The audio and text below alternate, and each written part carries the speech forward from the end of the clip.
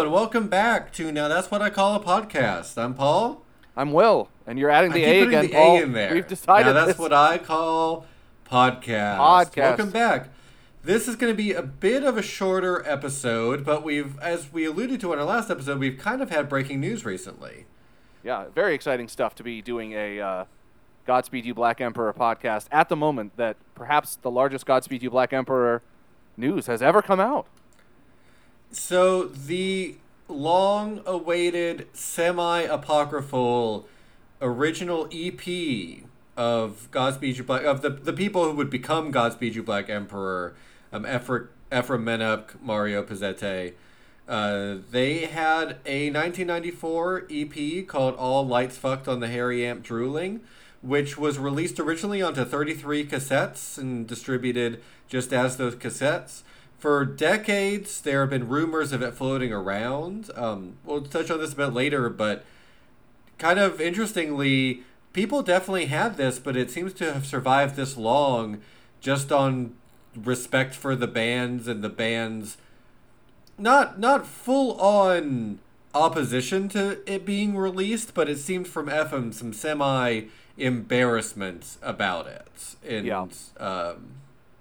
Just a feeling that it was not part of the Godspeed canon, but from what I understand, because he was actually on a podcast very recently. I listened to that podcast, and from what I understand, the entire album is basically just him, and it's not so much that I think he thinks it's bad as it is that it's not. It's just so divorced from what Godspeed is later. Yeah, so that it's kind of a confusing release. If you want to listen to Ephraim talk, which again, of a musician of his stature, interviews with him are fairly rare. Episode 667 of the Creative Control podcast has Ephraim Menach as a guest, and he talks a little bit about the release of the EP. So yeah, it's not like he's embarrassed by the album as much as doesn't really represent Godspeed You Black Emperor, even though it was released under that name. But yeah, I don't think it has his later collaborators like Trudeau or Moya on it, but it does have Mauro Pizzette doing some of the bass, I believe. And it was leaking around on our last episode. It leaked on 4chan originally and kind of floated around Reddit and Discord with some disagreement over its veracity. There's a lot of interesting skepticism at first. People being really invested in saying that it wasn't real, and then people being I thought that was a very funny kind of discussion about it of well, the band doesn't want it to be up, but if they were real communists, they would let us share it. I don't really understand where this is coming from. We talked about that last time, where we certainly think that you're allowed to be left-wing and still get money in exchange for your music, but the band confirmed it and they released it on their Bandcamp. Yeah, I don't think it's a money thing for Godspeed, because you can stream. No. So for reference, if you want they're now, going to make dozens of dollars off of this. You can find it for free on YouTube, just searching All Lights Fucked on the Hairy Amp Drooling. It's also on an internet archive where you can download it for free, and it's parsed out by tracks. And now it is on the Constellation, I believe, Bandcamp page, and you can go. But they have it in 4 tracks that you can just stream for free if you want to on Bandcamp, or you can buy it if you're so inclined. But they have the album cut up into quarters, which is a little bit. For an EP, it's a whole fucking hour. So this is an album. It's quite a commitment to get through. It's an EP in that it wasn't a full release, but this is album length. Yeah, so it's not like you're if you want to throw them $5 for an hour of music, then it is what it is. It's not particularly easily portioned out to listen to, just because as we'll get to in a sec, the structure of the songs is all over the goddamn place. Some songs are 30 seconds, some songs are 4 minutes, but most of them are kind of weird, snippety, kind of cut together lo-fi stuff. So it's just a weird album to listen to as a whole. It's not something you're gonna ever go through and be I love this track and put it on a shuffle or anything. If I had to choose one word to describe it, I think choppy would be the word I would use. with the individual songs and with the song structure in general, I just found it a very kind of choppy album. Yeah, it's a weird listen. The songs are not structured to flow together very well, for me at least. No, I agree. But just up top, well, did you like it? Did you think it was a good album? I did. So I think that like kind of what happened with this is like, to be honest with you, is kind of the best version of what could happen. I think where it's like, yes, it is both. Because I think like one bad version would be it comes out and it turns out that it's like a lot of early demos of like F sharp, A sharp, and stuff like that, and it just kind of sucks in comparison to what exists. So like that would kind of be a drag. That is a worse version of what is something existing. They already have. And then another bad version is it comes out and it's wildly different and it's a drag. So like it's something different, but like who cares? And I think we kind of actually hit this cool sweet spot where it's like it's out, it's quite different than the early Godspeed stuff that you hear on F sharp, A sharp, like very extremely so much that it would be considered a different artist. But I also think it is compelling in what it is. Like it is a lo-fi outsider music noise rock tape collage. Like, and it's kind of fucking cool. Like I think that is neat. And I'm happy like the way that it came out. I've listened to it a couple times through. It's not an album that I'm going to like put on all the time and be like, wow, I'm really looking for an hour of like dusty lo-fi Canadian, like tape recordings.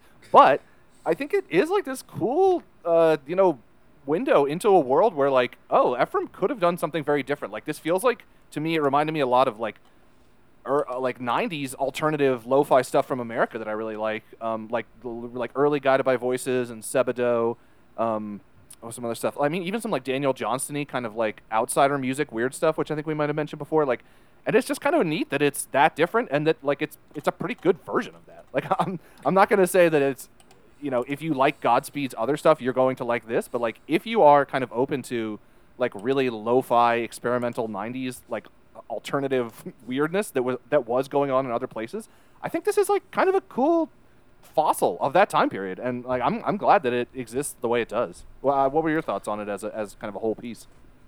Yeah, that's the main thought I had is something that you touched on, that Ephraim could have had a career as this band. Yeah, it could have gone. It could have gone places.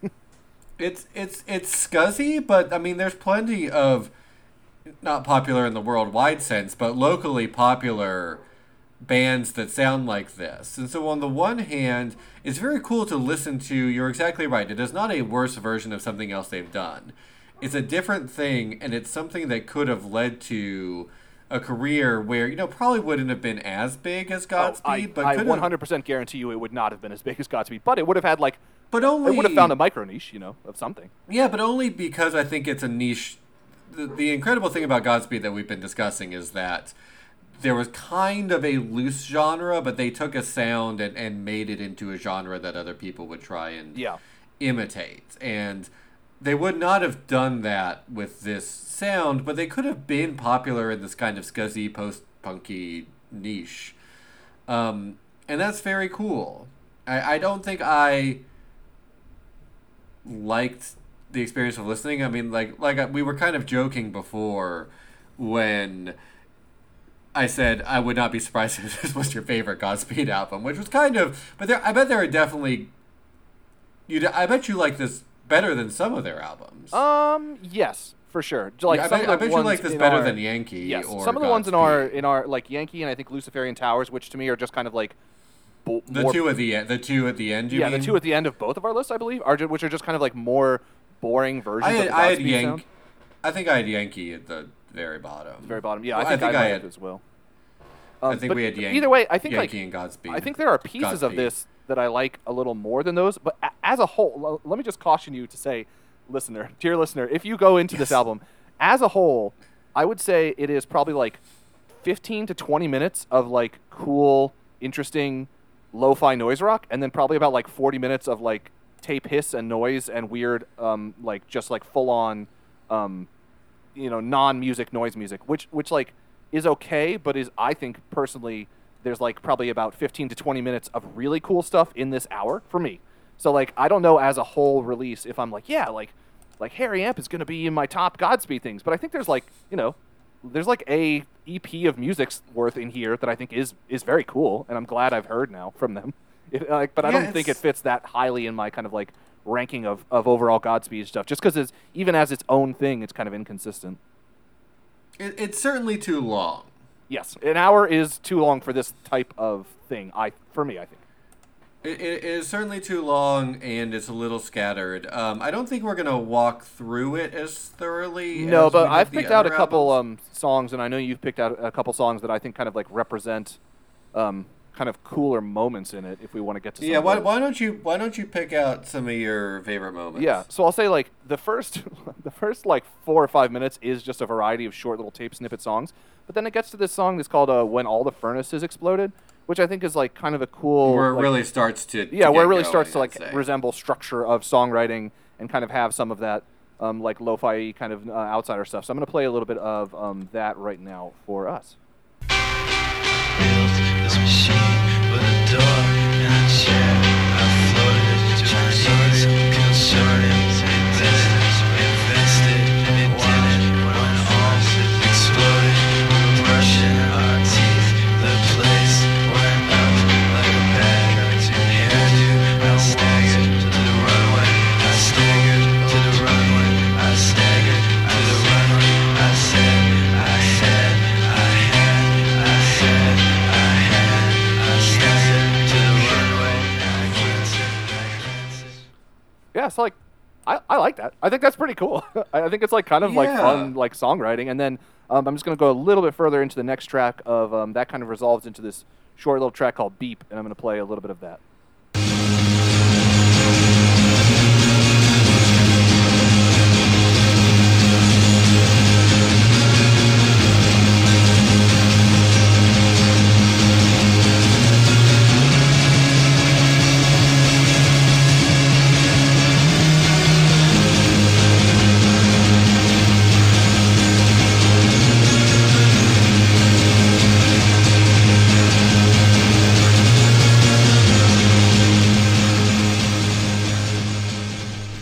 Interestingly, in that, I hear the Ennio Morricone stuff that became F sharp, A sharp, like that kind of like the galloping, like westerny kind of stuff. But like those like that's kind of the two samples from the start of the tape that I think are the stronger parts to me. Are these kind of like more indie guitar rock focused, lo-fi kind of stuff.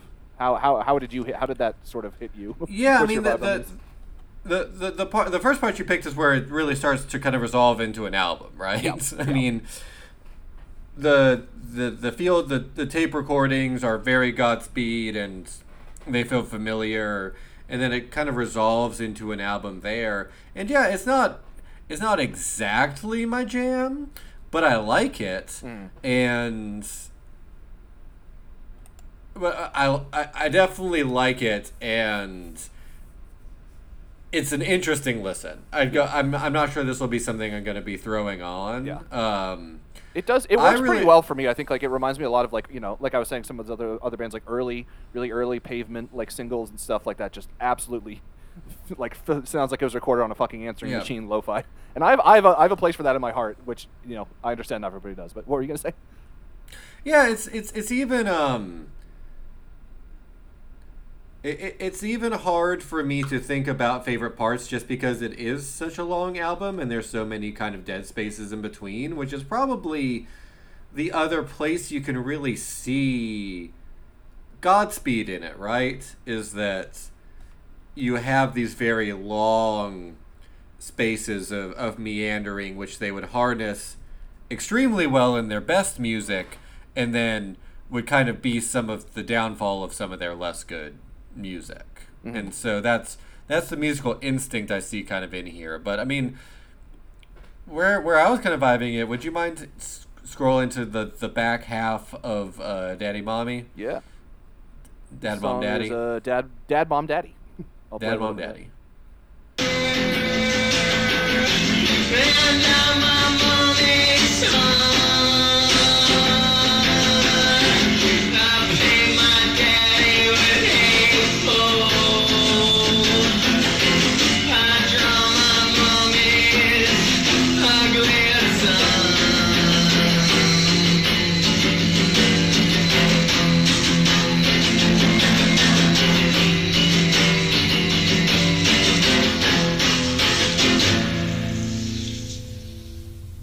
And for me, that's kind of like if you played in the airplane over the sea at the bottom of a well. I was about to say, that sounds something like the evil brother of like a Mountain Goats Neutral Milk Hotel, like lo-fi exactly. kind of thing. It's right. It's as if you mixed up Neutral Milk Hotel and the Mountain Goats, recorded it on a tape on like a boom mag place on a boombox 30 yards away from them, and then like dropped it in the bottom of a well. That's I think what you would to have. be honest, and I like that. And I I think like there's that. space for that. I think there's space for that. So yeah, that was kind of a part of the album I was really vibing with. But again, this is half an hour through an hour and 8-minute album. Yeah, and I'll play another bit. So this is the first song on side B, which is the very next song after Dad, Mom, Daddy, which again is kind of a similar vibe. So we'll check a little bit of that real quick. This is an original song. It's called Cinnamon Skin.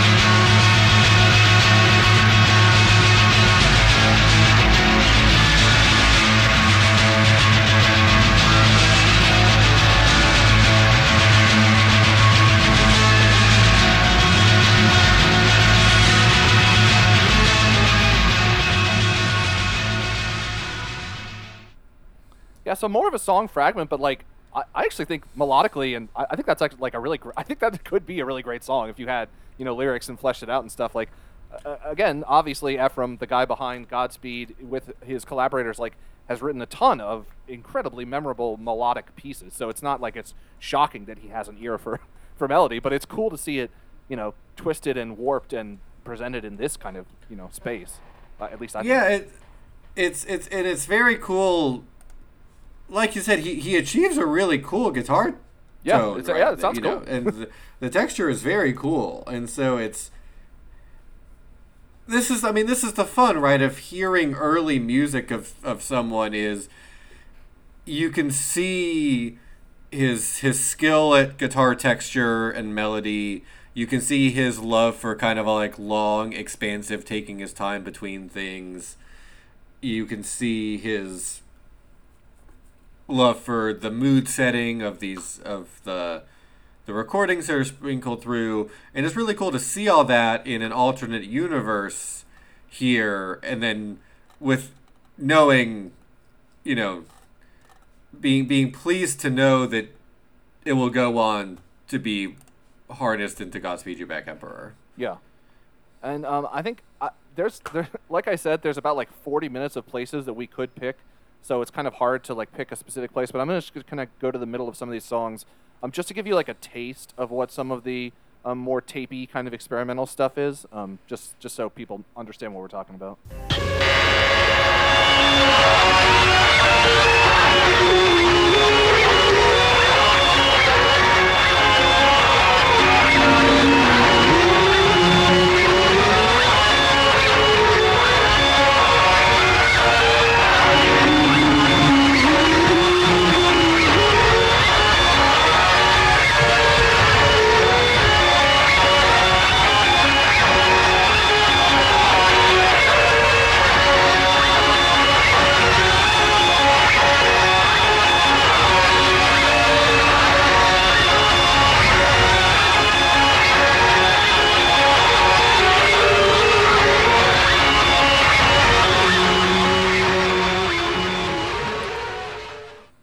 So all that to say that not all of it is structured in song fragments. Some of it is longer form, less cohesive listening. So, enter at your own risk, but I think if you're open to it, I think it's a compelling listen.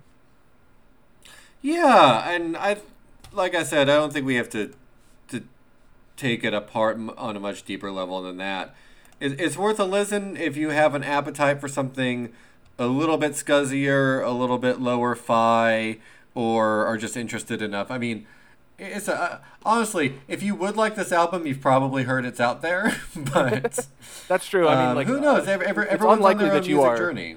it's unlikely that you like are into scuzzy weird lo-fi stuff and then have not also like at least been exposed to Godspeed in some, respect. So I mean, but this is one of like the great, lost albums. There's a handful of, obviously the biggest one for a long time was Smile, the Beach Boys stuff, and that was eventually released as its own sessions. But there's been a number of, I'm probably blanking off the top of my head, of like lost albums. I think David Bowie's had some, and Neil Young has had a few that have come through. So like, I don't know. It's always nice to.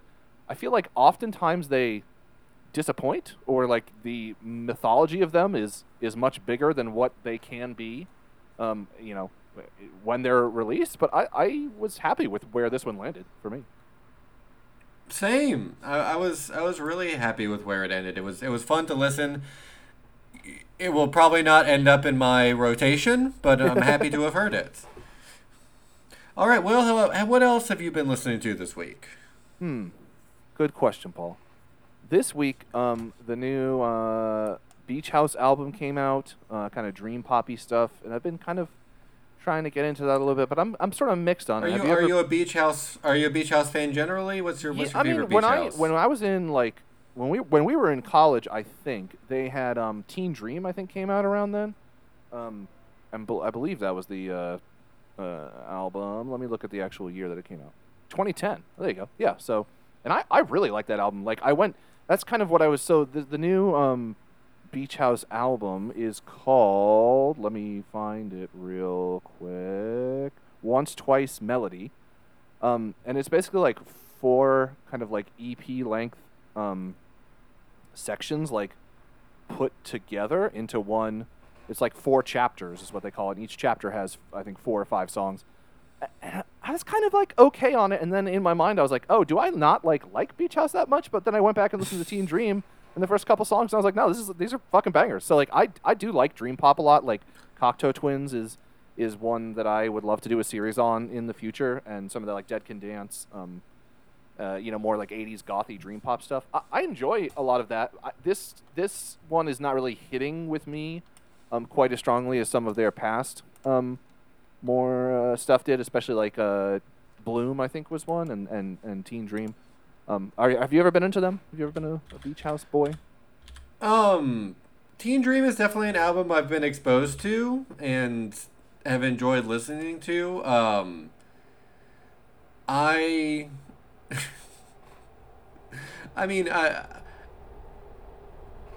With pop, I'm gonna always super deep into dream pop. Sometimes I like my pop very bubblegummy, and sometimes I like my pop very weird. Dream pop is kind of an implicit, like on down tempo-y stuff. I'm usually just more like an Americana, or like weather stations, kind of like where I split the difference there. It's true. You do like more. I feel like of like a hyper poppy, like J-poppy, K-poppy kind of like thing. Whereas like that to me is too much. I prefer like kind of a more like dream pop, twee kind of jangle pop, like a little more like chillness to it. Yeah, and for me, and like we talk about this, you can have room in your heart for multiple things, but sometimes someone gets there first. And for me, Real Estate is kind of is your like guitar-y? Yeah, that makes sense. Yeah, if I'm thinking about this kind of like, I want like just jingle jangle in the background. It's not going to vie for my attention at all. It'll just be kind of broadly pleasant in the background. Then Real Estate is generally where I go. Yeah, I definitely feel that. It has they take up that spot pretty well. Right. Apart from Beach House, though, I can't think of just like a variety of sort of older things. I picked up. I don't know if you've ever been into the Microphones, but I picked up a box set that they did of all their stuff. It's sort of like it's actually kind of an interestingly related to this a little bit. It's like late kind of 90s into early 2000s sort of Seattle area, like home recordings. It's a mix of kind of like almost like choir boy-y vocals, like very sort of precious acoustic stuff, but then with like blown out fuzzy drums and guitar like breaks and different kind of things. It's cool. I mean, maybe at some point it would be interesting to do like a little mini series on them. I'm not sure if I have the passion of the Microphones enough to carry it through a series, but that's been one that I've been kind of into, and again, kind of related to like home tape stuff. It makes me want to, find a 4-track player and like a crappy guitar, and just like I feel like listening to both this Godspeed record and some Microphone stuff. Like I don't know. It's cool, like what you can accomplish with just 0 funds, basically, and like Yes, just a crowd it shitty is sounding very tape. cool. Like if you just have the creativity, which I don't think I have, but if you have that kind of thing, like you can make absolute garbage like equipment sound, purposefully garbage, like sound cool and good, and I like that about it, Yeah. So yeah, Perfume Genius, maybe a kind of a lukewarm recommendation for Perfume Genius. From you? No. Sorry, not Perfume Genius. Fucking Beach House. Microphones? Oh, Beach House. Cut this. Cut this. What it are we out. doing here? Got this. So for my listening to, I've had an extraordinarily busy and stressful and exhilarating past 2 weeks. So here's what you're going to want to do. You're aware of the Talking Heads. I am. You're aware of the song "This Must Be the Place" by the Yes. Talking Heads. I am. So here's what you want to do if you want to listen to like 5 versions of that song kind of back to back. So start out. So you're just gonna go on YouTube and you're gonna search on YouTube "This Must Be the Place" Talking Heads. You're gonna see a bunch of stuff by the band. Don't worry, we're going to that later. Then you're gonna see Lumineers' cover of Oh God. Talking Heads. Don't worry, skip that. Don't fucking click on that. You don't need any more Lumineers right now. What you do need is scroll down a couple more and get Sam Beam of Iron and Wine, his cover of "This Must Be the Place." Start out there. So number 1, Iron and Wine, "This Must Be the Place" cover. Start there. Then go album version. Album version of "This Must Be the Place." Then you want to go to Car Seat Headrest cover of "This Must Be the Place." It's a little rockier, up-tempo. It's a jam. It's the best kind of rock cover that I've been able to find. Then you want to go Kishibashi, their cover of the song. It's got violins, a little orchestral, his voice. It's great. And then finish up Stop Making Sense live version. One of the best sounds ever committed to any kind of media. Stop Making Sense. David Byrne dances with a lamp. Watch it on YouTube. It's one of my favorite I've never things of seen. all time. I feel like "Stop Making Sense" is like a big. I've never seen that movie. The whole we thing, need so to it's watch a big Stop gap for Making me. Sense. It's Yeah. it's really good. I know the big suit. So- I know he got a big suit. Yep. He's really charming. He interviews himself in the big suit, and it's a really great interview. And in blackface, but he does I wear. believe in. No, he does wear. I was just about to say he does wear blackface for like Yep, 5 yep, seconds yep, in yep, there, yep. and it's a real fucking bummer. Is 'cause that a David theme Byrne- through all of our? He's we're gonna address blackface, whether it be Justin Trudeau He's- or David Byrne. He's a lovely man. Is a great interview with himself. There's no animus at all, but he does wear blackface for like 5 seconds, and that's extremely unfortunate. And then, if you want to cool down, you can go back to the Iron and Wine to cover to take you back out. I had no idea that you were so passionate about this song. It might be like it is both my comfort song and my celebration song. So I was talking. I won a couple jury trials over the past couple weeks, which was extremely exciting. And when I got home, the first thing I wanted to do was just throw on the Stop Making Sense version of "This Must Be the Place" and just kind That's of so funny because I feel dance like around with brandy and underwear. I associate it with like working at Trader Joe's because it was like a song that they would play on the radio, like on their like whatever with like early alt like a playlist kind of thing that they had from like fucking Muzak or whatever subscription service they did. So it reminds me of that. For me, I associate it with my dad because my dad, he was a fan of a lot of new wave kind of stuff, and Yeah. I remember his 6 CD changer very well. Had both Elvis Costello's "My Aim Is True" and Talking Heads in it, and that was a very both of those I think very much formed a lot of my music tastes. Interesting. Yeah, Talking Heads is one.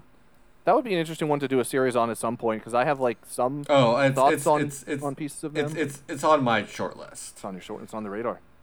It's on the radar for me for sure. I mean, the only problem is that Scott Aukerman is also Talking Heads to my Talking Head. I think which my favorite podcast naming convention of all time is "You Talking You Two to Me." It is pretty good. And then you talking REM Heads, Remy. There's lots of good variations of that one. The All abandoned right, Red Hot and- Chili Peppers podcast that they did one episode of.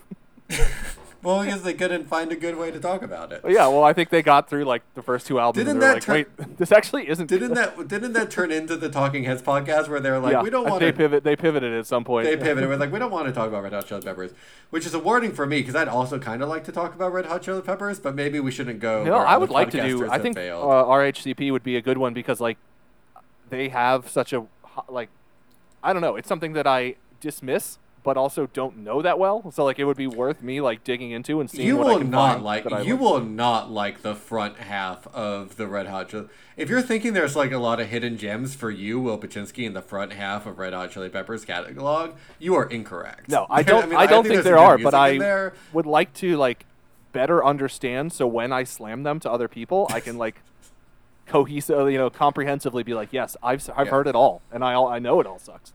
That's what I want. Red Hot Chili Peppers was probably the first band where I really felt agency. Is like, this is a band that I like because I like them and I'm a fan of them, and so I have a lot of leftover affection for them because of that. And I think it'd be a really interesting band to talk to because I think there are some incredible musicians in that band who. I think John Frusciante is an incredible guitarist, and anytime he shows up in another project, you're like, what the fuck were you doing with Red Hot Chili Peppers? And he really can flex it live, but like, I was listening to Mars Volta, a band I really love, and I was like, this guitar playing sounds like John Frusciante, and I look on like the track list, and it's like, oh yeah, no, that's John Frusciante in here. Just I think fucking shredding. I think he played, or maybe Flea even did the bass for Deloused. And so, I don't know. I know that the Red Hot Chili Peppers had some relationship with Mars Volta, and I know Francis the Mute, John Frusciante plays some shredding guitars on there. But yeah, Flea gets a lot of, I think, the praise for a lot of people listen to Red Hot Chili Peppers and they haven't really heard a lot of expressive bass playing before, and so they hear Flea and they're like, oh my god, this is the best bass playing ever. Which, I mean, Flea's a talented bassist, but there's a lot of as good or better bassists. That's interesting because I feel that way about John Frusciante as well. Like, I feel like he is a non-guitar player's guitar player. I mean, I'm sure that there are guitar players who slammed out. No, I mean he's a great guitar player by any sense of the imagination. But like, I don't know. I don't think it's like that creative and inventive. I think it's like a take on a lot of other people's things, and then he kind of makes it his own. But it's just not my thing. Like, there's a lot of other guitar players I would rather listen to, and same thing with Flea, where it's like you can play a lot of notes, but like I don't care to listen to any of them. I think that's what I'm trying to say is that like John Frusciante, I think gets a lot more expressive on his solo or like other people's projects. Personally. Yeah, I mean, most of the projects I know are from Mars Volta stuff, which like I think. Yeah, the playing's fine on it. It's good. Well, Mars Volta is higher up the list for me than Red Hot Chili Peppers, so maybe we'll get to him on that'd be an interesting one. Either way, what we are going to be doing after this little bonus episode break is going into My Bloody Valentine. Very exciting. I've already mapped out the series and given Paul some listening homework. That's going to be a wild ride because I think unlike Godspeed, who like starts really strong and then has slight downhills and dips and then peaks and crests, My Bloody Valentine is more like start at the very bottom and then slowly work your way up to greatness, which is like a very different, spread of an episode list for us. So the first couple episodes might be a little bit, depending on your taste, might be a little bit rough. But I'm excited to go through it, and I think I'm excited. Some of their earlier stuff especially is way underheard. Like they've kind of purposefully never reissued it, and they don't like it. Like they are not proud of it at all, Kevin Shields. So it's going to be fun, I think, to dive into some of that and sort of see the foundations of like where did Loveless come from, where did shoegaze come from, because like it started off in a very different place, and I think it'll be fun to talk about. I think it'll be fun to talk about, and it is always fun to talk to you, Will, my friend. Wow, what a heartfelt sign off.